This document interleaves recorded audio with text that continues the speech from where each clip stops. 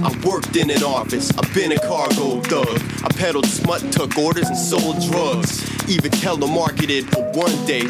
Done hella dumb shit for some pay. And with every one of them comes a point, usually after a blunt or a thumb-sized joint. When you're like, fuck it, I'd rather be naked or baked. Gang of shit to do, but you're taking a break. You're fucking a dog, screwing the pooch, jerking off, doing the do, pissing around, shooting the shit, board out your skull, losing your grip. Rapper Bazooka Joe shoots on Churchill. Now what's this guy doing up here in Manitoba? Manitoba. Tell him I moved to Manitoba.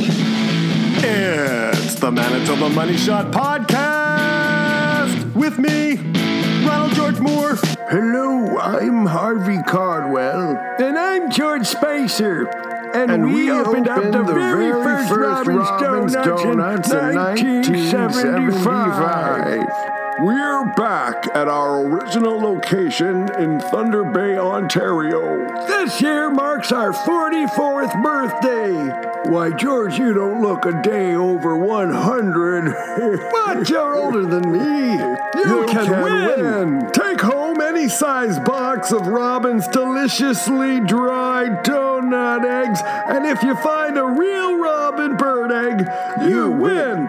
As a bonus, place the egg under a heat lamp for half an hour, and your baby Robin will hatch. You gotta be kidding cute. me. There's a 1 in 3 chance of winning a real bird. When you hear that first chirp, you know the baby robin has accepted you as its mother. When did I okay this? Robin's Donuts is a proud sponsor of Pads for Passerines, a not-for-profit wildlife foundation. Shut up! They're hatching like popcorn! Please consider dropping a toonie in the donation box you'll find at every counter at Robin's Donuts. They're everywhere! Across Canada. Is that a duck? Remember, Robin's fast, fresh, friendly. Run into the car! Welcome to the Manitoba Money Shot Podcast with me, Ronald George Moore. Hi, hello, how are you? Today, MC Bazooka Joe. He is a prairie hip-hop pioneer. And you heard Screwing the Pooch from 2004, Pinky's Laundromat. And that's from the Peanuts and Corn label run by Roddy Rod McEnroe from the Mean Streets of Brandon. His new album, that being Bazooka Joe, is Schadenfreude with Rob Crooks. It's out now, and it's bloody heavy and brilliant and a real fun listen, so buy it. Support local goods. Okay, we're on SoundCloud, Facebook, Twitter, YouTube, Google, that shit. Thank you. Come on. Here we go again. Yeah, boys! Fellas, say help! We are rolling. Yeah. Welcome. Very special guest on the podcast today, Mr. Bazooka Joe, a.k.a. John Smith, a.k.a. Old Man Winter. You got him. You got him. Greetings. Got all three. Yeah. 3 for 1 today on the show. That's pretty cool. Yeah. Obviously, I'm very thankful that you came and came and agreed to do this. This is just awesome. You know, as I mentioned before, as we were kind of messaging, that I'm a fan of your work. I've seen your videos, heard your albums, and it's a long road. It's been a long road right now, eh? Yeah, 20 years. I just released an album on my 40th birthday. So 20 years of putting records out is what we're at. That was your actual birthday? Yeah. So it's December 28th? December 29th. Yeah. 29th. Oh, congratulations. Yeah. 40 hit the big 4-0. Made it. It's the Manitoba Money Shot, and you are a Manitoban.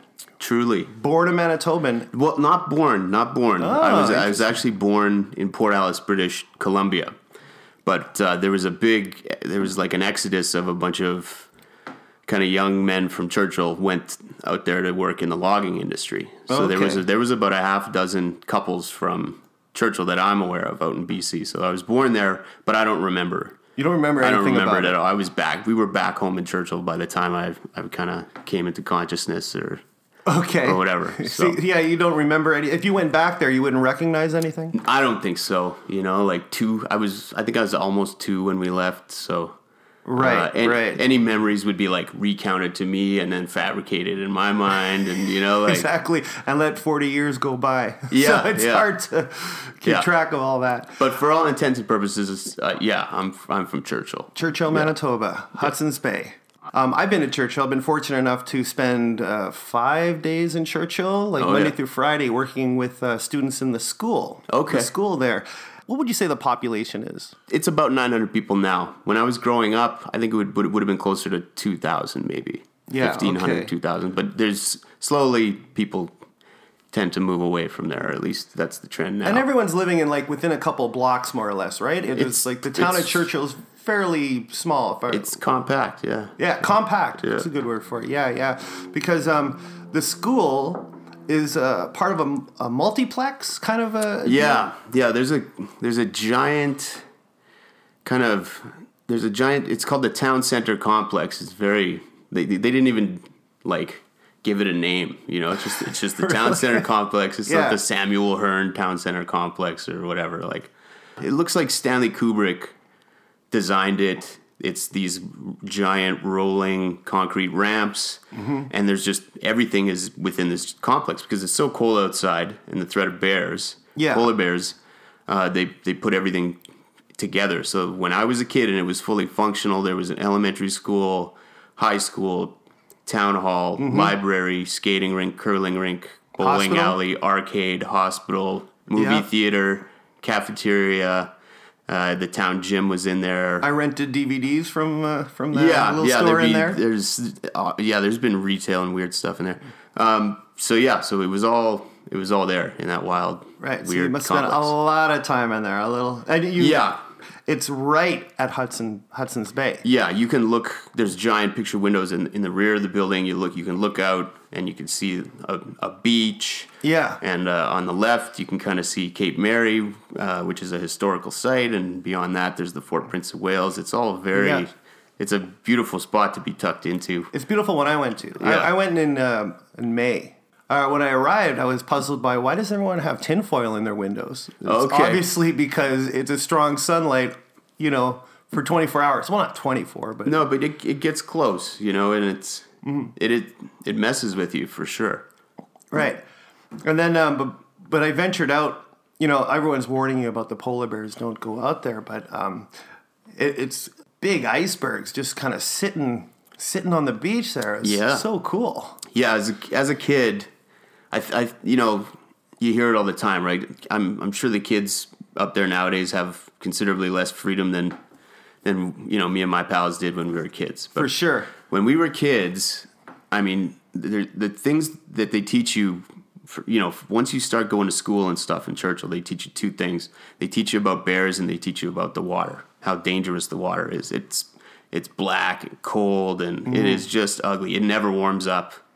So you're not swimming in this water? No. It's very, very dangerous. But you're a kid in the 80s, go nuts, right? So yeah. So we would when the ice would break up, because even though this is part of the ocean, it freezes over. So the ice breaks up, and then when the tide goes out, you have all these cool little icebergs kind of sitting around. So you have to play on the climb. Yeah, you run around, you collapse a few, you get into some shit. But I distinctly remember as a kid, these two brothers playing on the iceberg after everyone else, realized the tide was coming in, and they got caught out there on the icebergs with the tide coming in. No way. So one of them managed to successfully get back to the shore, but the other one was like stranded. He was going to float out into the Hudson Bay in the freezing cold, and cops were out, and how he ended up back was with a cop and about 6, 10, 11-year-old kids coordinating to Billy Joe was the name of the kid stuck out on the icebergs, which ones to jump onto to get back to us on the shore. Yeah. Holy shit. Yeah, so he was like Q*bert out there. It's like a human video game. Yeah. Crazy. And we had to direct him back. But yeah, it's a beautiful place, and its placement is incredibly picturesque. But the Aurora Borealis, is nuts. But it also so cold all the fucking time, and so dangerous. Like just it's almost like all the cold air from the Hudson Bay gets funneled to a point and then blasted. Yeah. A couple other things that stand out in Churchill. We have the port there, which was closed down, right? Yeah. I believe it will run again Yeah, I keep hearing that. Yeah, I think an ownership group took that over, and the rail line is up and going again. Well, those things go hand in hand. So it's back, but it's been rough for a long time. But it was always rough. It was never a huge moneymaker, I don't believe. Yeah. And if it was way, way back, maybe in the 80s. For sure, would have been the heyday for the port. Or no, that's a lie. More recently, they did pretty well maybe in the 2000 aughts or something like that. But regardless, it's always been a fight with the port, and the rail line has always been a mess. Right. Especially more so after the American company bought it and then neglected it for those years. Right. And when you were living there, you remember big ships coming into that port? Yeah. Most, I got family up there. I had uncles and aunts that worked at the port. My old man worked there for a little while. Ships would come in. There'd be a lot of activity.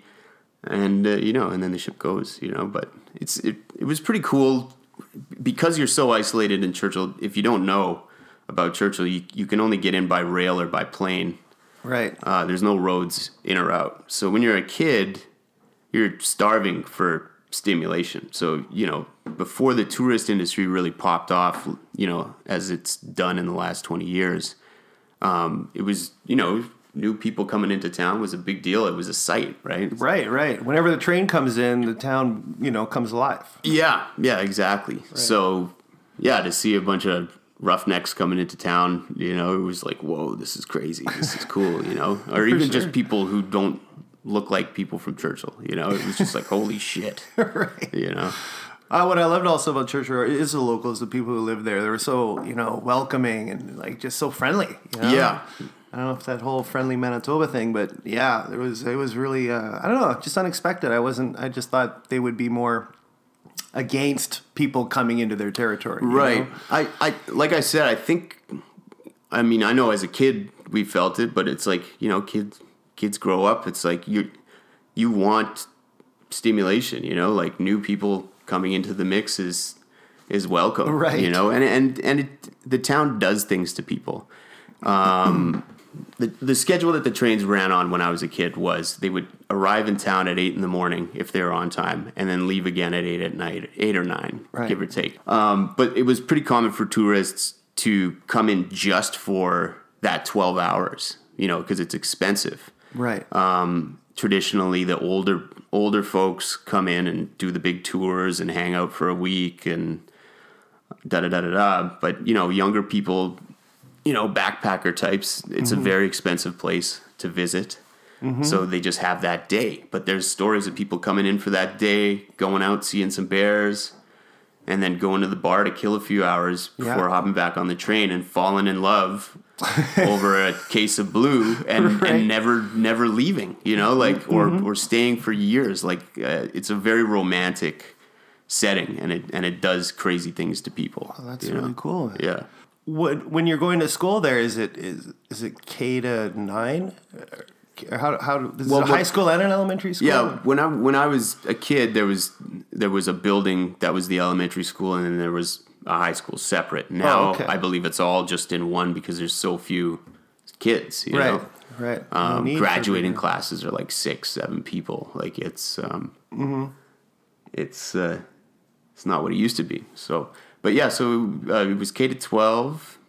It was wild, man. Walk to school in the dark, leave school in the dark, right. Just pitch black, just sucking the soul out of you. I'm sure, yeah. And even when you're walking around, I know you get beluga whales. Like it's known also for the beluga whale spotting. I was lucky enough to see a lot of them when I was up there. Timing was right. But when we were walking, get attacked by birds. Like I don't know what kind of birds they are. Those were probably either Arctic terns or Ross's gulls. But because apparently they nest by the side of the road or something, so they're protecting their eggs. They don't want you around, man. There was really nowhere to go. Yeah. I was like, oh fuck, we gotta get out of here. We used to do that for sport as kids. You want to go get attacked by the birds? Yeah, we'll go run through the birds a few times because you were dying for stuff to do. Well, for sure, yeah. But then there would be anything like a that's kind of a stupid question, but like a cabin area or like camping? There is. Yeah? Not camping. But there's an area outside of town called Goose Creek with cabins. Some people have them just to hang out at. Some people actually live out there because the town is too busy for them. They got to get away, you know. The hustle and bustle of Churchill is too much. Yeah, exactly. Check day. I can't be down there when people are getting their goddamn checks. But as you said, there's not a lot of road outside. Yeah, you can only go Churchill. so far. You know, there's some places way out. There was like research places where they used to launch rockets. Mm-hmm. They built. This is another this is Churchill to a T. They built a study center to launch rockets from, and then I believe only like 2 rockets get launched. This is in the 60s or 50s or something, and then it gets decommissioned and sits there for 40 years. But I think maybe recently they figured out something like the Weather Service uses it or something like that. Oh, they repurposed. Yeah, it's that's good. every single thing built there is built to double for a Michael Bay movie eventually. You know, of course. Or Ridley Scott or something. Yeah. Like there's those weird golf ball. Did you see the golf balls? No. There's a just Google Map this. You can just look at the whole town. It's crazy. But yeah, there's a. I'm going to see a lot of golf balls. No. There's a building and there's a roof with 2 domes. They look like half a golf ball. Oh, There's okay. 2 of them, and it was used as some sort of an observation thing, maybe for radio or something like that. But again, every other window in the place is punched out by cinder blocks and rocks, and mostly people just use it to smoke smokes in now. You know? Sure, yeah. There's a lot of things like that around. Would you say the laws are pretty loose? Because, there's not a lot of cameras. I would say enforcement is loose, right? Enforcement's loose, yeah. Yeah. Okay. It's a place where they send, your teachers, your doctors, your cops.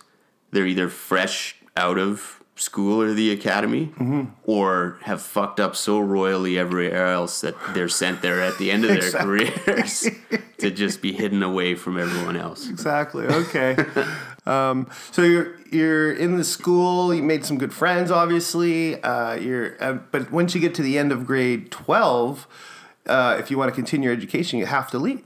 Yeah. I mean, nowadays, I guess you could always do online, but yeah, I'm sure it's a different world now. Yeah. But back then, it was one of those places where, if you could just show up to work on time and not too drunk, you could still drunk though. Yeah.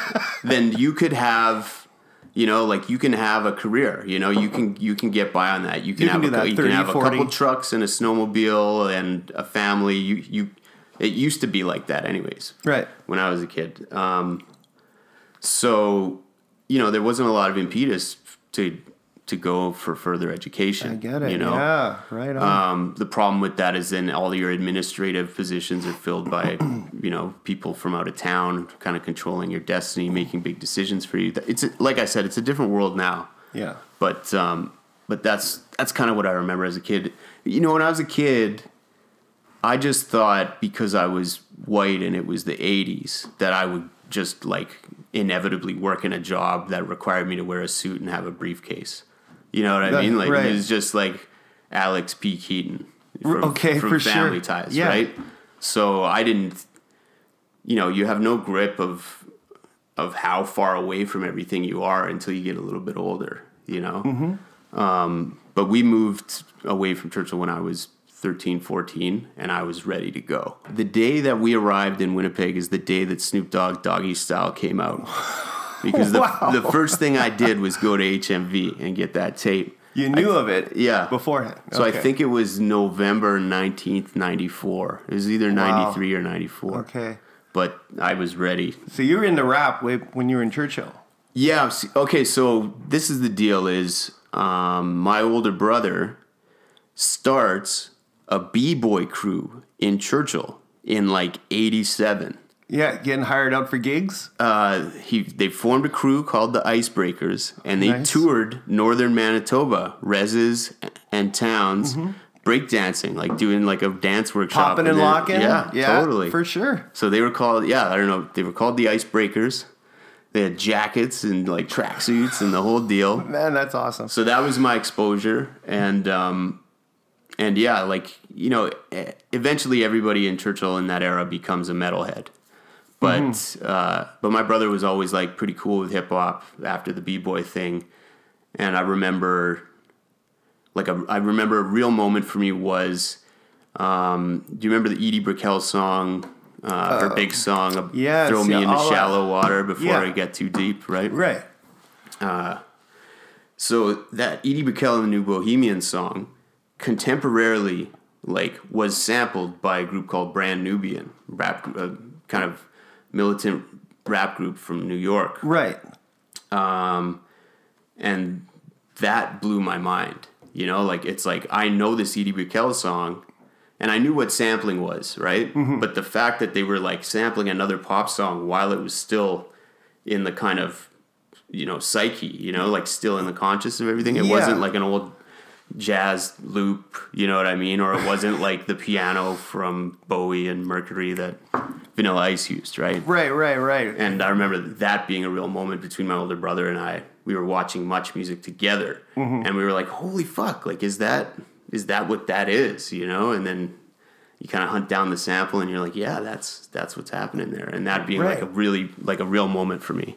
I have pretty clear memories of writing songs, both like rock songs and rap songs when I was like 11 years old. Okay. And freestyling at 11 with no mentors for this, you know, just going off of just always having a blank VHS tape in the TV. Mm-hmm. And if anything even remotely rap related comes on, recorded. You're recording, you know, like keep those things, have them around, check them out, study them. You know, like nice. That was.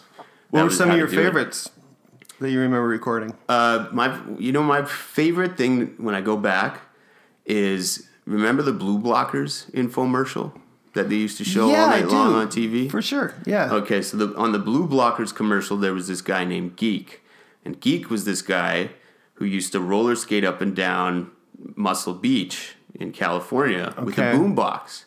And then he would busk by freestyling for people. Oh. So put your name into a rap, you know, or talk about what clothes you're wearing. This is before people really knew, you know, rap is still kind of a novelty for most of white North America, right? Right. And in the Blue Blockers commercial, they get him to rap about Blue Blockers. Oh, because they're on the... Because they shot the Blue Blockers commercial on Muscle Beach. Like Man on the Street, yeah. Okay. So my name is Geek. I put them on as a shocker. Yeah, I love these Blue Blockers. Everything is groovy. They block out the sun. Oh, yeah, I got to get me some. You know, like, that's great. So I knew that was on at like the 40-minute mark of the infomercial, so that if I turned on the TV to that channel at 11:40 and 12:40 and 1:40 and 2:40, I could see Geek. You can see it again and again and again. Yeah, if I hadn't taped it or whatever.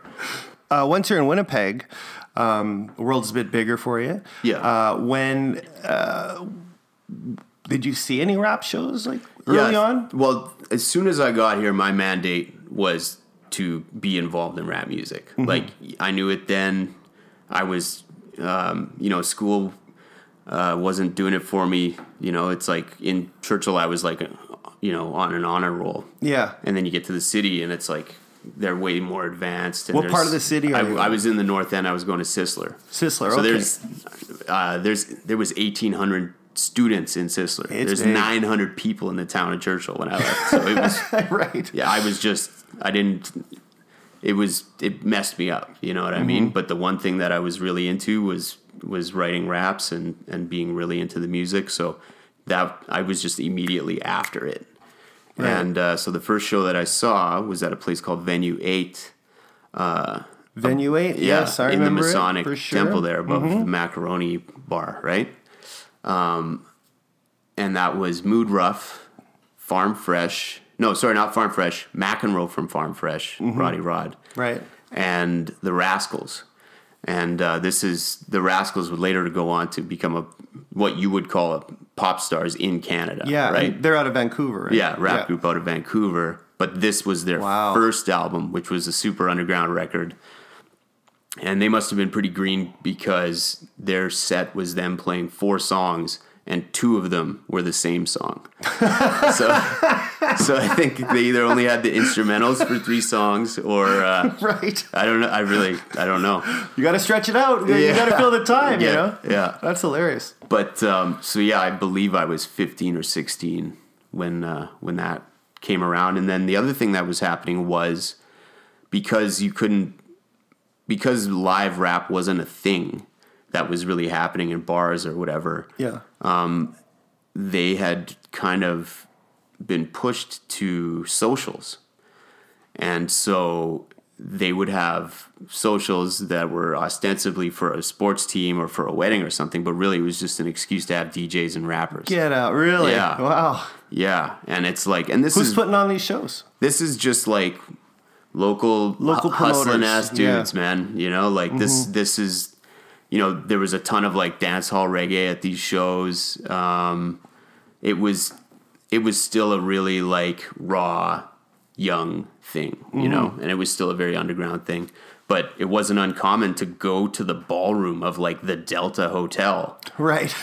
And just there would be like 300, you know, young kids who know like every single word to every single Nas, and like it would have been like Biggie and Nas and Tribe Called Quest and stuff like that. Wow. And yeah, that was like the real deal. It was, and you're hitting up all these every single time. Yeah. You know, it's like it's like a high school thing.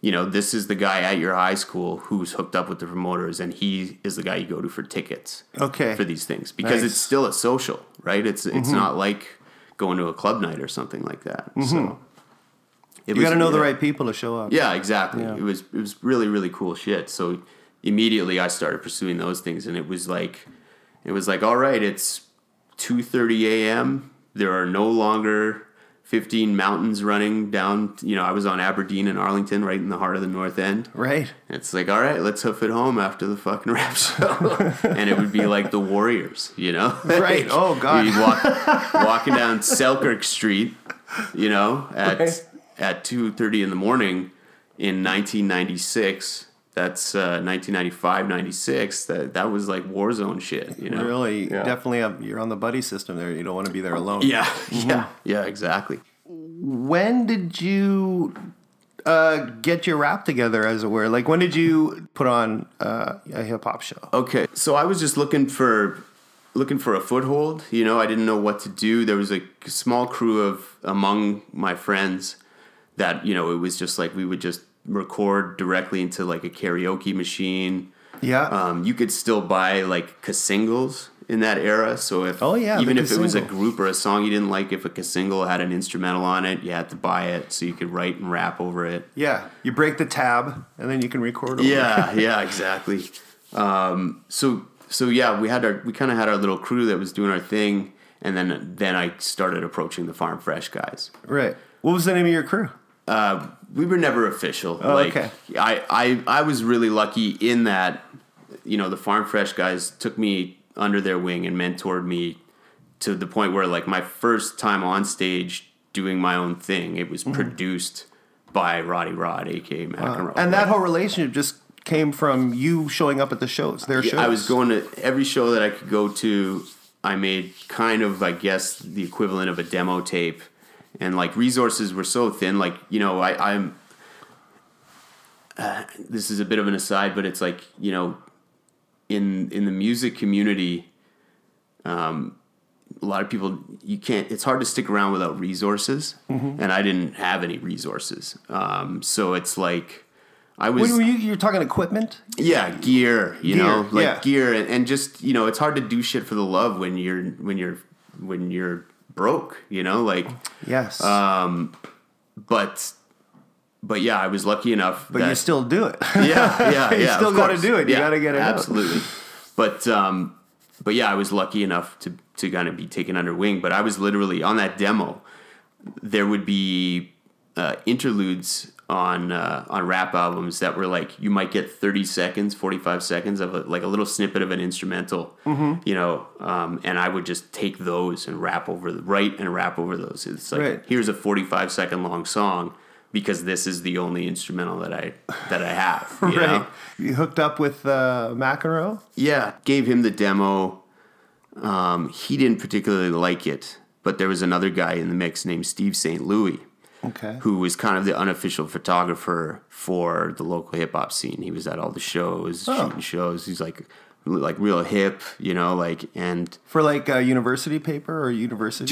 He would for be the on, love of it, for people's records and like album covers and stuff like that. Shit, and he was like part of a zine called Mind Spray that Honeycutt and basically the Farm Fresh guys and Mood Rough put together. Yeah. Back in the day, so he was just kind of like, he was a guy in the crew that didn't rap. But, you know, he was active, and he kind of, you know, told McEnroe, you know, like, I think this kid's got something. And McEnroe said, I've never heard someone be so technically bad at something, but also brag so much. I'm not calling this guy. But eventually St. Louis convinced him. And so McEnroe called me, and it was really like cool. And it was like a formal mentorship kind of. He was like, I'm willing to help you get to this place, but you have to take some guidance, you know, and it's like, you're not from New York, so you need to lose that fake accent, and we need you to be you, right? Yeah. We're from Brandon. You're from Churchill. We want the real you, right? So that's great advice. Yeah. Wow. And I didn't really throttle back on the shit talking too much anyways, but he still let me hang around. And for those of you who don't know, sorry, I should say that he's a mastermind behind Peanuts and Corn Records. Yeah, exactly. Right. So, you know, Farm Fresh. And that was your label for the longest time. Yeah, and still is. Yeah, I mean, there's never been any formal, like, you know, we've always been free to do what we want, but yeah, the bulk of my catalog is produced by McEnroe and on the Peanuts and Corn record label. Right. Yeah. Okay. So then I guess he's booking shows for you as well. Yeah, he's got everything going on. Yeah, he's not just records, promoter. The distributor. Again, like the Farm Fresh guys, everything was DIY. So I was really spoiled, you know, like I was brought into a situation where it's like the only thing that I had to do was write songs, back up, you know, my fellow label mates live, and play shows and tour, you know. And when your first recording, album, CD, would it have been a CD? It would have been a CD. Yeah. Blunderbuss. Blunderbuss is my first solo album. Yeah. First solo album, but was it your first like long play recording? No, because we did the Park Like Setting album. Ah, Park Like Setting. Yeah, so Park Like Setting came first. But that's not solo. Yeah, you were saying that's a group record. Yeah. Right. And who's on that one again? That's myself, McEnroe, and Honeycutt. Okay, right. Yeah. So that was the first thing, and then Blunderbuss was 2001. That was my first solo record. 2001. Yeah. God. Yeah, I know. So long ago. I know. I just remember that album getting critical acclaim. Yeah. Best of lists. Yeah, we got some best ofs. I got a real feather in my hat in that era was Buck 65 went on national radio, and they asked him if he was, you know, again, Canadian rap was kind of a novelty, right? So they asked him if there was any Canadian rap he could recommend. And he talked about how much he liked a song off Blunderbuss, which is a true story. The song is about me specifically learning to ride no hands on my bike. Okay. So that I could smoke joints on the ride to work to the adult video shop that I used to work at. Really? It's called Look Ma No Hands. Now I was in the gym when I was just a small tyke, and like most boys I had one of them small bikes, foam pad on the bar that said BMX, so you wouldn't lose no teeth, but I damn near broke my neck, attempted to ride no hands with no crash, off the bed ripped sweatpants and road rash, so I gave up trying, until that fine summer afternoon in 99, when a good friend of mine outlined to me His perception of the secret to biking without handlebars. An idea was hatched, conception. I was brewing up something like a samovar. It was all about pace and maintaining rhythm. It wasn't long before I could keep up with them. It was addictive, rolling from place to place, able to scratch my hairy ass and the stubble on my face. That's a real thing that happened, and then I wrote a song about it. I was so, like, I didn't learn how to bike no hands till I was like 20 years old. I don't know what happened there, but it was very liberating. I was like, sure, I have to write about this. But yeah, so Blunderbuss did really well and got a little bit of national attention, and really, I mean, that era, all of the Peanuts and Corn stuff started to get some attention, and that's when things kind of started rolling for us. I want to talk about a few other albums. Pinky's Laundromat is another critically acclaimed album. If I remember. Like, what memories do you have of recording that? Okay, so Pinky's Laundromat is a concept album. Every story, myself as the narrator and the storyteller, I work at a laundromat in the North End called Pinky's, which is real and is still open. I used the persona of a guy who works in the laundromat to tell in stories about individuals that would be kind of in and out of this laundromat in the North End. Yeah. So I talk about there's a song called Iron Chef about it, like a really tough fry cook. She breaks in the alley, puffin' reefer, and sweats a dirty apron and a husband beater. She'll come back sky high and set to fry, slice, and dice. She's an iron chef. Yeah, the food sucks, but it's love reliever. Everything's too tough, it'll make your front teeth hurt. Send something back, your black eye will swell. Just eat and be happy you're alive and well. Order up, bell, she banging on the shit. Hands on her hips, stick hanging off her lip. Ashes in your food, just eat around them. Vegetarian orders, get a little beef ground in. But the majority of that record is written about actual people from Churchill. And I wrote it mostly in Rankin Inlet, Nunavut. And so my hustle used to be to take weed up north and just flip it because it's more expensive up there. Everything's fucking ridiculously expensive up there. Yeah. So to give people an idea, traditionally it would be $50 a gram for weed in a place like Rankin Inlet. So, but also, like, this, a loaf of bread is crazy. It's relative, right?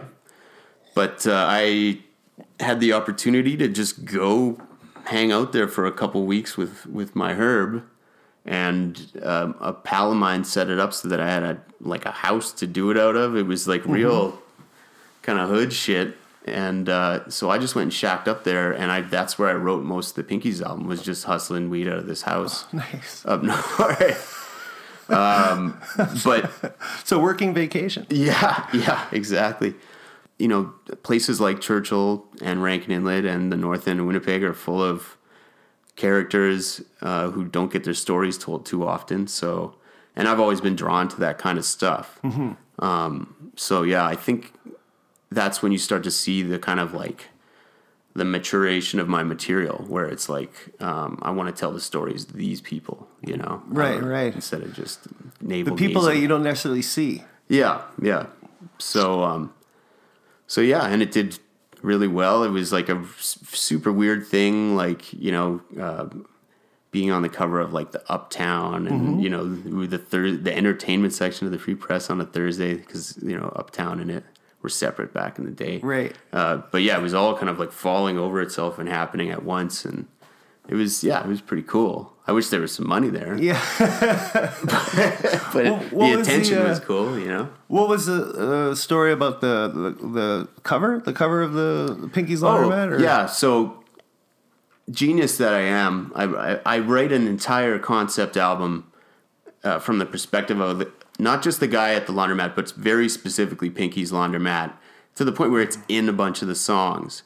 And then I have to go to Pinky's and tell the owner, hey, I've used your place as a location for this album, and it's a big part of the branding for it. Right. And I'm shooting a music video for it.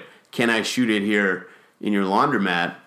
And you didn't know this guy? Didn't know anybody there. Right. Did the whole thing first, and then was like, okay, now I got to figure this thing out. Awesome. But so I went in there and gave the woman running the place this spiel, and she was not impressed.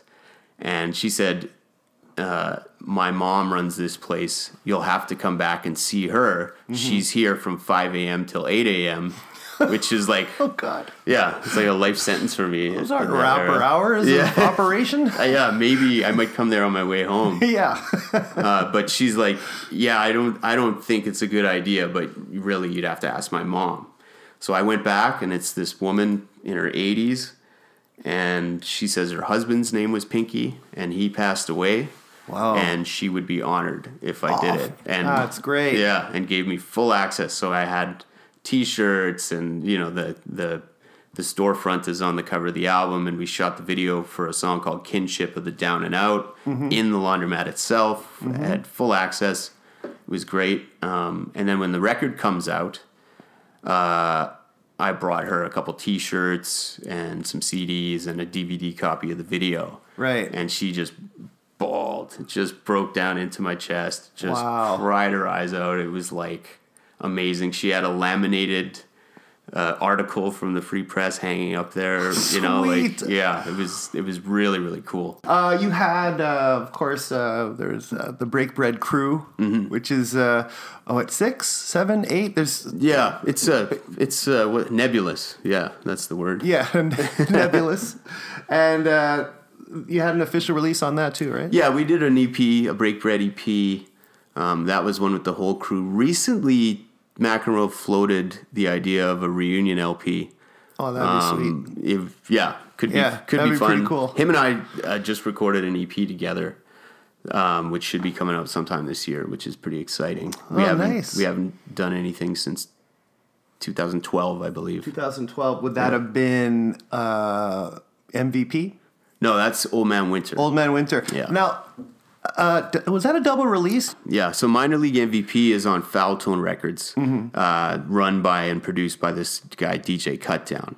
But those records did come out in close proximity to each other, and I had a double album release party for them. Yeah. Right. So you have one, and then the other one is Old Man Winter. Yeah. And that's McEnroe. Yeah, that's the last PNC record I did. Minor League, that's one of my favorites. Oh, yeah. It's definitely, I love Stan Kubicek. Stan Kubicek is definitely the standout from that record, and killed live every time I played it. Oh, for sure, It's got that raunchy rock guitar kind of wailing in it. Yeah. Yeah. And I loved Booze and Buggin'. Oh, yeah. Oh, Buggin' with Joe! Yeah, that's great. It's like a ragtimey kind of sound. There's a swing to it. Swing, that's it. Yeah. Love me or leave me alone with the outcome. My nights are getting creepy. I wrote another album. I'm polar bear and prowling. Cologne with the talcum. I'm on a boy about it. No Jimmy Fallon, yeah. I mean the people watching Joey with the talent. Tonight I get the heat popping. Floors getting damaged. Yours truly is a cannon. My roar is the ammo. And what's about to happen? Unfortunate kablamo. Dog food and dope. Y'all do this album. They dime me out for Balco. They coming for a sample. That there boy is on rap steroids. I'd rather pack rat paper than stack rare coins. Well, the thing about Cutdown is Cutdown, you know, he makes some amazing beats, but if you wanted to, you could make a record of very kind of standard backpacky sounding rap out of the beats that he presents to you. And when he presented me with beats, it was like dozens. It was like 50, 60 beats that I waded through in a couple sittings. And when I went back to him with my list of the ones I wanted to rap over, he was bugged out because he was just like, nobody touches these beats. And exactly. Yeah, I like fast, loud rap music. I grew up on Public Enemy, you know? And there's not enough noise and there's not enough speed in it like for Welcome me. to the Terror Dome. Yeah. You know? So it's just like... Yeah, I like that stuff. And I don't think there's a lot of it out there. I guess the closest mainstream equivalent right now would be something like Run the Jewels. I know a few years ago, Death Grips was kind of looked at as like really out there, kind of noisy rap or whatever, but that's the shit that I like, you know. And so Booze and Buggin', which is probably 120 BPMs or something, but also has this weird skip beat to it. That's an out there kind of choice. For sure. And then, of course, you have your brand new album. Yeah, the new album is called Schadenfreude. That's Schadenfreude. Schadenfreude, yeah. Yeah. Which is a German word that means to enjoy watching someone else fail or suffer. To take joy in. Would that be a theme for the album? Yeah. A concept? Yeah, it kind of is. Schadenfreude's what I call a dark party record. For a few years, my only job was to host club nights and jams, basically. So I would get up on stage and scream at 18-year-old kids, throw your hands up, or this is the drink special, or last call is in 10 minutes, or whatever. Where are you doing this? I was doing it at Grip and Grain. Oh, the Pyramid. Yeah, so the Pyramid, the Albert, Union Sound Hall. But what it was there was really a void as far as kind of savvy, but still hard rap music in the bar. In the clubs, you still got just the poppiest of rap music. This stuff was harder and heavier and a little more underground and obscure. But it really resonated. It's still going. I haven't hosted that party in years, but I was doing a lot of that, and so this album was written during that time. So it's it's the concept of Schadenfreude is actually applied to myself in it. It's a record about having fun, self-destructive fun, I guess. Turned it around on yourself. Yeah, okay. Self-destructive fun would be the best way to describe it. Right. So it's a party record, but it acknowledges that there's also tomorrow. You know, you got to deal with the day after the party. You do. Yeah. And Rob Crooks. Yeah. This is a collaboration with him? Yeah. Why, and this is a strange question, but why the decision to put him on, it's not just a Bazooka Joe album, this is a Bazooka Joe Rob Crooks album, Right. I don't know, really. We kind of batted around how to bill it, and I think towards the end, it was going to be just Bazooka Joe. I really wanted Rob's name on there. And yeah, I don't know, my name's first. I do all the rapping, so whatever. Because you look at it there's two people on this album. Yeah, right. Yeah, and then you listen, and it's just me screaming the whole time. Yeah. So why not have his name there? And the first single that you have a video for is Yuletide Bandit. Yeah. His name is Mike Cernick. Mike Cernick. Yeah, and he went on a spree. Yeah, he started robbing. First he robbed SIR for some guns, and then he robbed, I believe, a place called the Spy Shop for police scanners. So when he was all geared up, he started with banks and then graduated to armored trucks. Right. And when he started robbing these places, he got really into blow and ecstasy and sex workers. Right. And he kind of met a woman that he thought he was in a relationship with, and he would rob a place to spend money with her or with women like her, and feeding the addiction. Yeah, and I believe the spree lasts 6-7 years.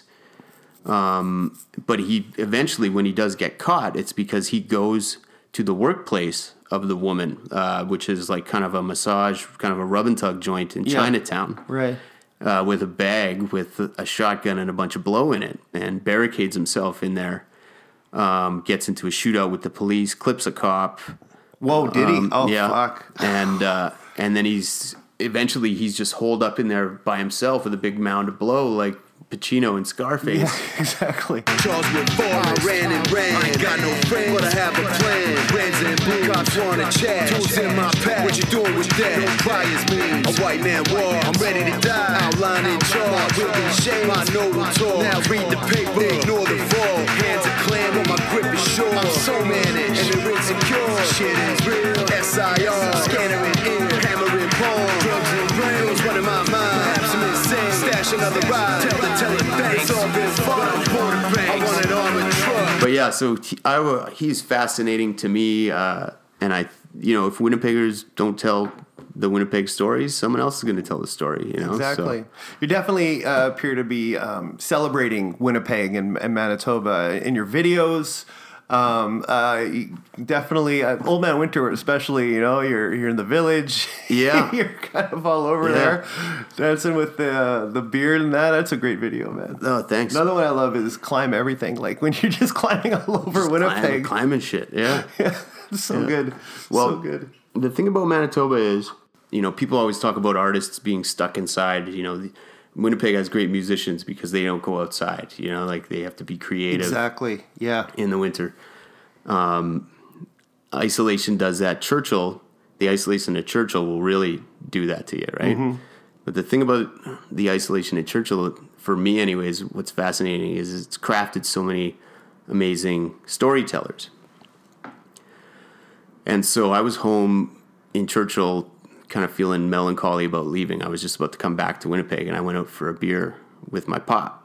Yeah. And on the drive there, I was talking about this rapper named Cool G Rap. And Cool G Rap has this interview where he talks about how gangster rappers are phonies because they always act like they're so hard. But the hardest guys that he knows from prison are actually hilarious, and all they do is sit around shooting the shit and telling jokes and stories all day long. Oh, he's right? giving you an inside scoop, as it were. Okay. And so I said that to the old man, and then he was like, "So are you saying that Churchill's like a prison?" And I was like, "No, but there's some great storytellers here, and the fact that you old guys and gals sit around telling these stories to each other all the time, gives you an opportunity to sharpen them up."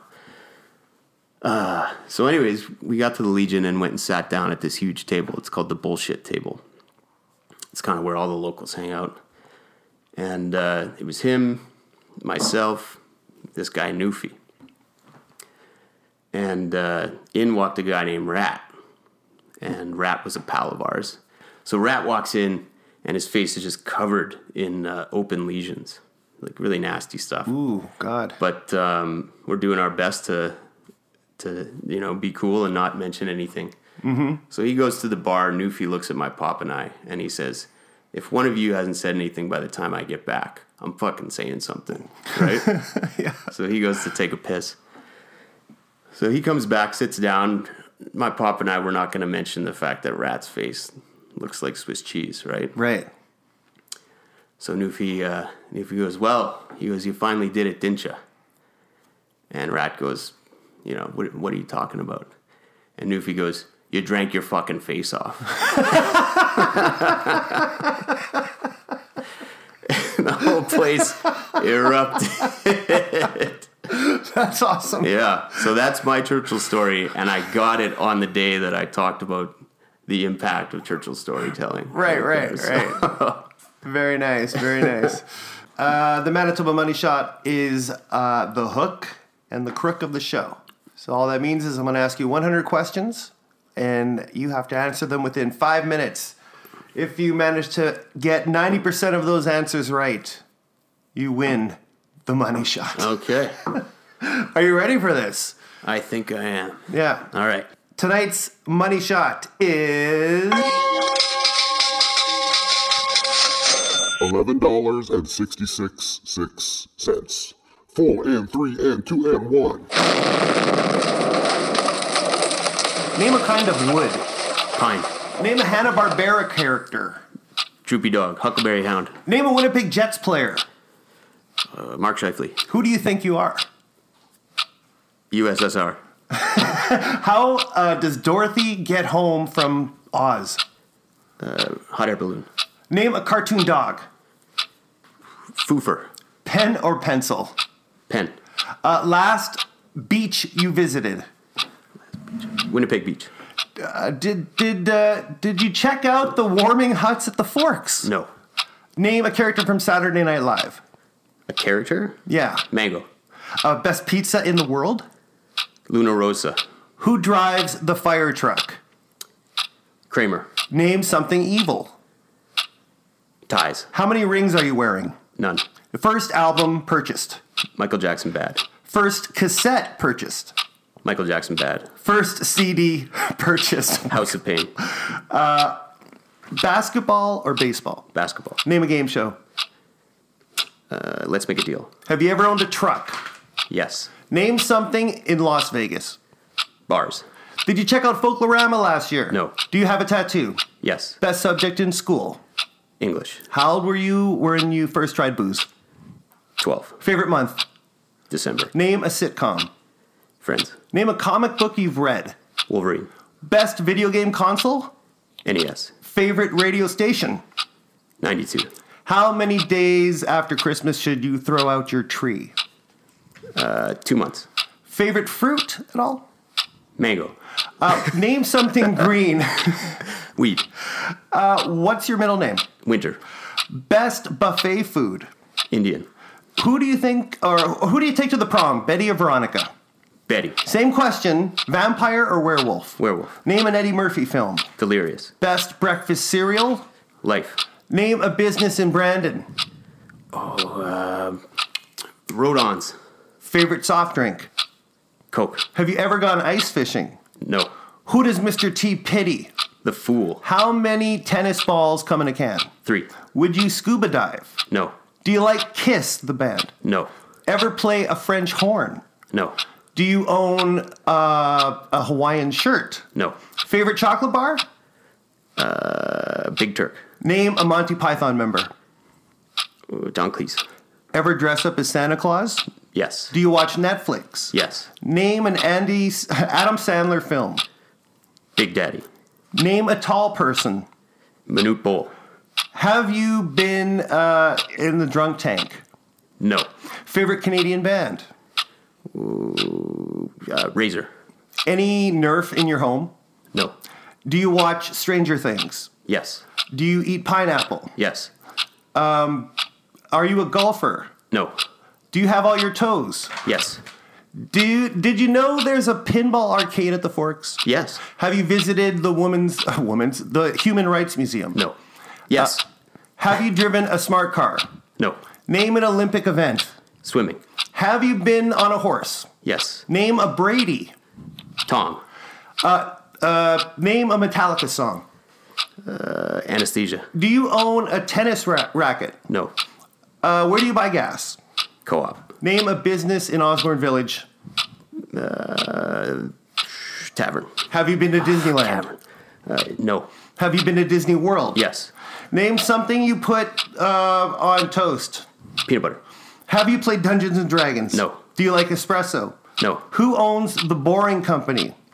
Boring people. Name a character from a book. Fievel. Name a pasta. Rotini. What does TLC stand for? Tender loving care. Have you ever been to the World of Wheels at the Convention Yes. Center? Name a Monopoly piece. Dog. Do you earn more socks or more shoes? Socks or shoes?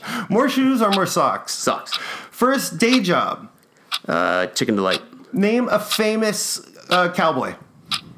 Cowboy. Cerrone. Donald Cerrone. Did you watch the Oscars? Yes. Do you like onions? Yes. Favorite hockey player? Timu Solani. Last place visited outside Winnipeg. Winnipeg Beach. Name your spirit animal. Don't. Name an actor from Arrested Development. Fuck. 5 seconds. Jason Bateman. Very good. Do you bite your nails? Oh, man. That was... I thought it was going to happen. I really thought it was going to happen. I kind of stumbled on the sock shoes. Didn't get that out. We were at 94. Wow. That was fun. I was lost in a trance there. I was just like fascinated with the back and forth there. I thought it was going to happen. Mango twice. Mango twice. The worst SNL character ever. Oh, yeah. But, that's why it comes to your head. It's the worst one. You're going to think of the best one or the worst one. Really laying my soul bare there. It should have just been pornography, hard drugs, and beer every time. Name a city. Beer. It would have been an answer. Yeah. Thank you so much. Before we go, the last thing we always do is you're on social media. Yeah. If you're looking for me, both on Twitter and Instagram, it's Bazooka Joe 204. Bazooka Joe 204, all one word. Mm-hmm. And that's also the best place to keep up with any music or anything that I got going on. Right. And if you want to check out your YouTube videos, that's part of the reason why I changed the name. John Smith really fucks up your search, you know. Right. But if you try John Smith rap in YouTube or Bazooka Joe rap, I'll be the guy to show up. So Right on. check me out. I'm a lot younger and thinner in those videos, so appreciate them because I do. Right. And also, you can check out the new album. It's on Eat 'Em Up Records. Yes. Marathon of Dope. That's the labels. Yeah. And that means you can go and buy it, physical copies You can at buy Eat 'Em Up Records. physical copies at Eat 'Em Up, which is a real record store. But otherwise, you can check it out on Bandcamp, I believe is the best way. You can listen to it on Spotify, but please buy it on Bandcamp. Bandcamp. Yeah. Schadenfreude. Yeah. Well, congratulations. Thanks, man. And great having you.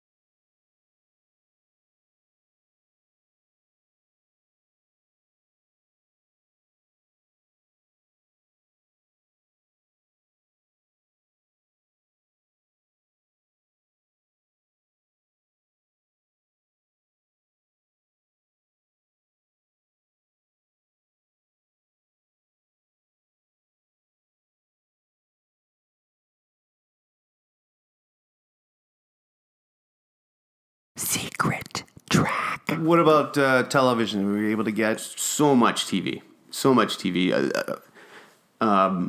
Originally, there was, I think, 2 channels. Mm-hmm. And then we got cable, and then it was just And then it blew up.